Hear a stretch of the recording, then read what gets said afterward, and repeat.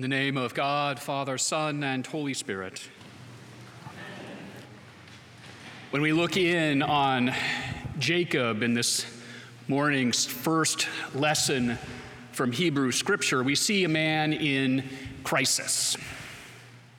And in some sense, this is nothing new. For indeed, Jacob's whole life has been defined by struggle. Even before he was born, we are told that Jacob struggled with his twin brother Esau in their mother Rebekah's womb. And when Rebekah wondered aloud if she could live like this, God told her that two nations divided will be born to her, but that the elder would serve the younger.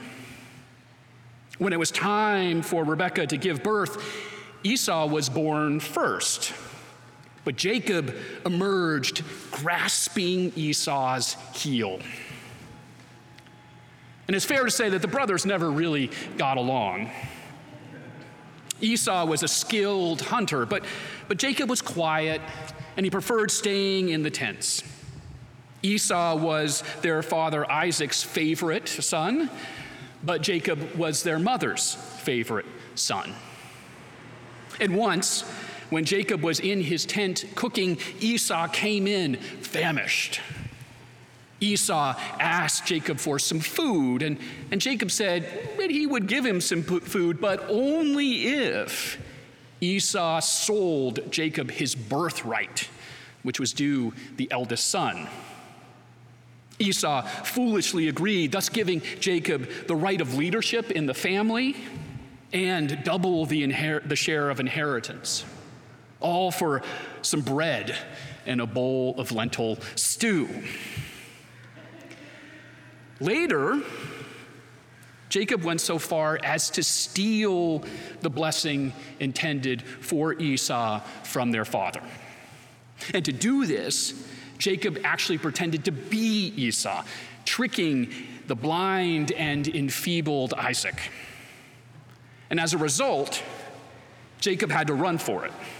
He had to flee from home in fear of his brother.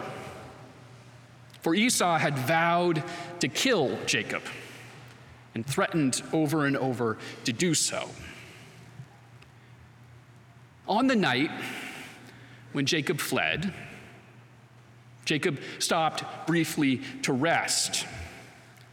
And he used a rock as a pillow so that he could sleep. And as he slept, Jacob dreamed of angelic beings ascending and descending a ladder. And then God appeared and reaffirmed the covenantal promises that God had made with Jacob's grandfather and father, Abraham and Isaac. God promised Jacob protection, blessing, offspring, and an eventual return home to Canaan. Jacob's encounter with God left him feeling whole and hopeful. And Jacob committed himself to God and God's promise. And then years passed. And during that time, Jacob got married twice to sisters, Leah and Rachel. He has 11 sons. And he became rich. He accumulated a ton of livestock. He was a man truly blessed. But nevertheless, Jacob's life is still marked by struggle, only now the struggle is with his father-in-law, Laban. For his part, Laban has constantly tried to trick and steal from Jacob, while Jacob has become wealthy seemingly at his father-in-law's expense. And there comes a time when Jacob decides that enough is enough. And so Jacob packs up his family, and he gathers up his livestock, he gathers up his workers, and he flees from his father-in-law, trying to return to the land of his birth. But Laban is upset, and so Laban follows. And when Laban finally catches up with Jacob, there is conflict and arguing. And eventually, though, there is an uneasy truce that is struck between the two men, if only because Laban was warned by God to let Jacob go. But having come out of this one sticky spot, Jacob begins to walk straight into another. For by running from Laban, Jacob is running toward his brother Esau. And Jacob decides that he's going to try to appease Esau and assuage Esau's anger after all these years. And so Jacob sends gifts of livestock ahead of him to give to Esau. And Jacob also divides his livestock and his workers into smaller and smaller groups with the hopes of lessening potential losses. But it appears that for all these plans, it might not help. For Jacob learns that Esau is riding towards him with a party of 400 men, more than enough to kill Jacob and wipe out his entire family. In his fear, Jacob prays to God, pleading with God to deliver him. It is in this in-between place, by the river, in the dark of night, that we find Jacob today. All that Jacob has, all that he has acquired and built, all that he has become seems threatened.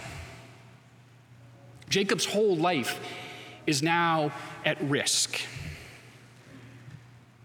And Jacob, sitting there alone, having sent his family away, is alone with nothing but his fear and his anxiety.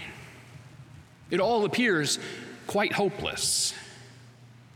Behind Jacob is his father-in-law, who wishes him ill, who let Jacob go by the skin of his teeth. And in front of Jacob is his brother Esau, who has sworn to kill Jacob and desperately wants him dead. In the darkness, in that in-between place, a stranger comes to Jacob.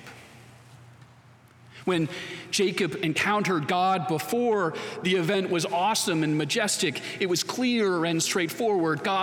Jacob saw the angelic beings and heard God's voice. God spoke to Jacob. That encounter was marked by clear blessing and promise, filled with a sense of assurance. When Jacob fled from his brother in the past, the whole world seemed to open up to him, and God's favor seemed clear. But now, here in the dark of night by the riverside, as his brother finally seems to be catching up to Jacob, the world seems to close around him.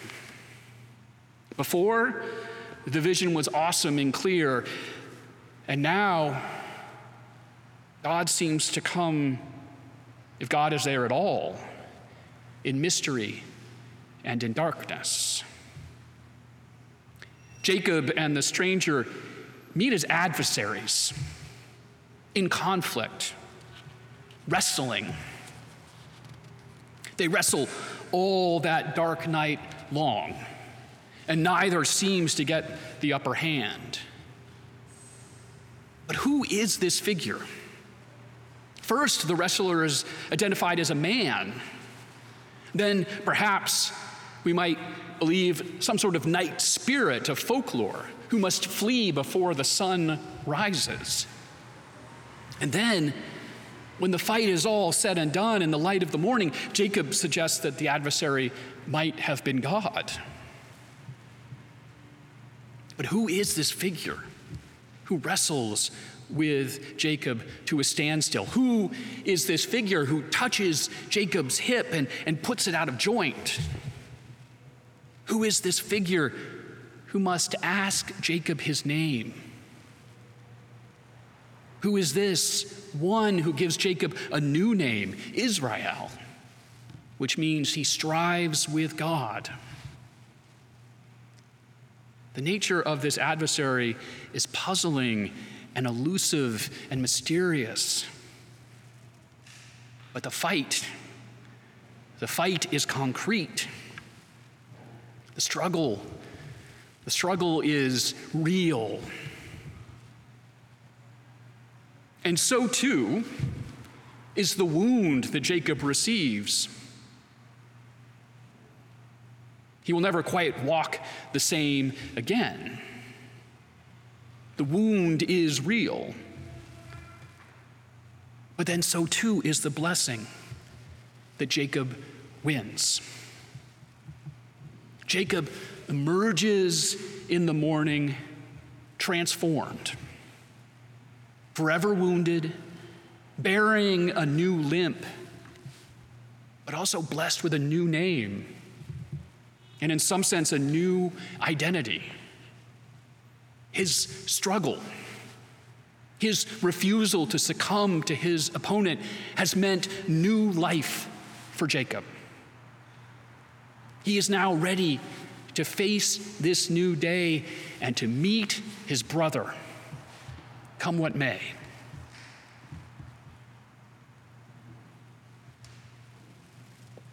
There are times when God comes to us in moments that are transcendent and awesome, right? Moments that suggest wholeness and union and transcendence, moments where we can feel God's blessing and know God's favor. Moments of joy, moments of gratitude, moments of hope and promise.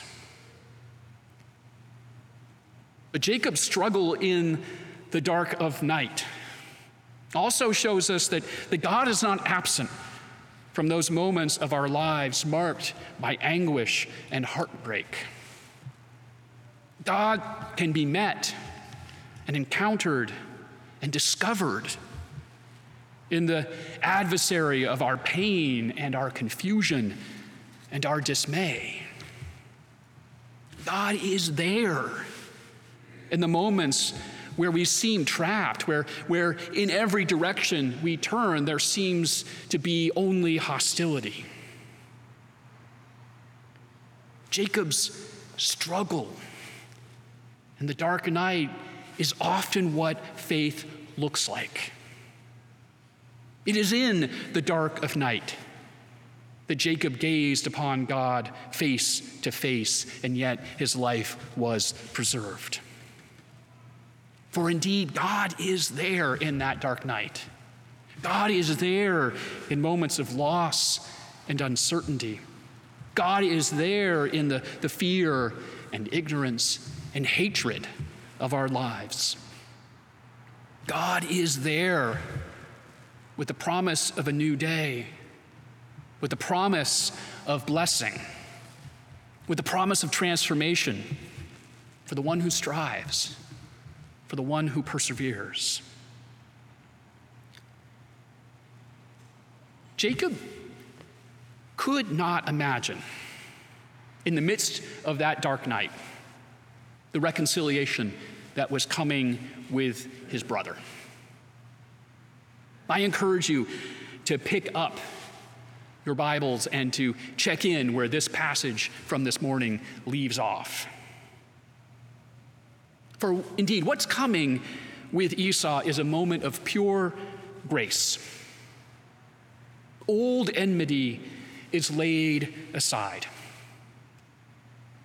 Esau forgives, and new possibilities emerge.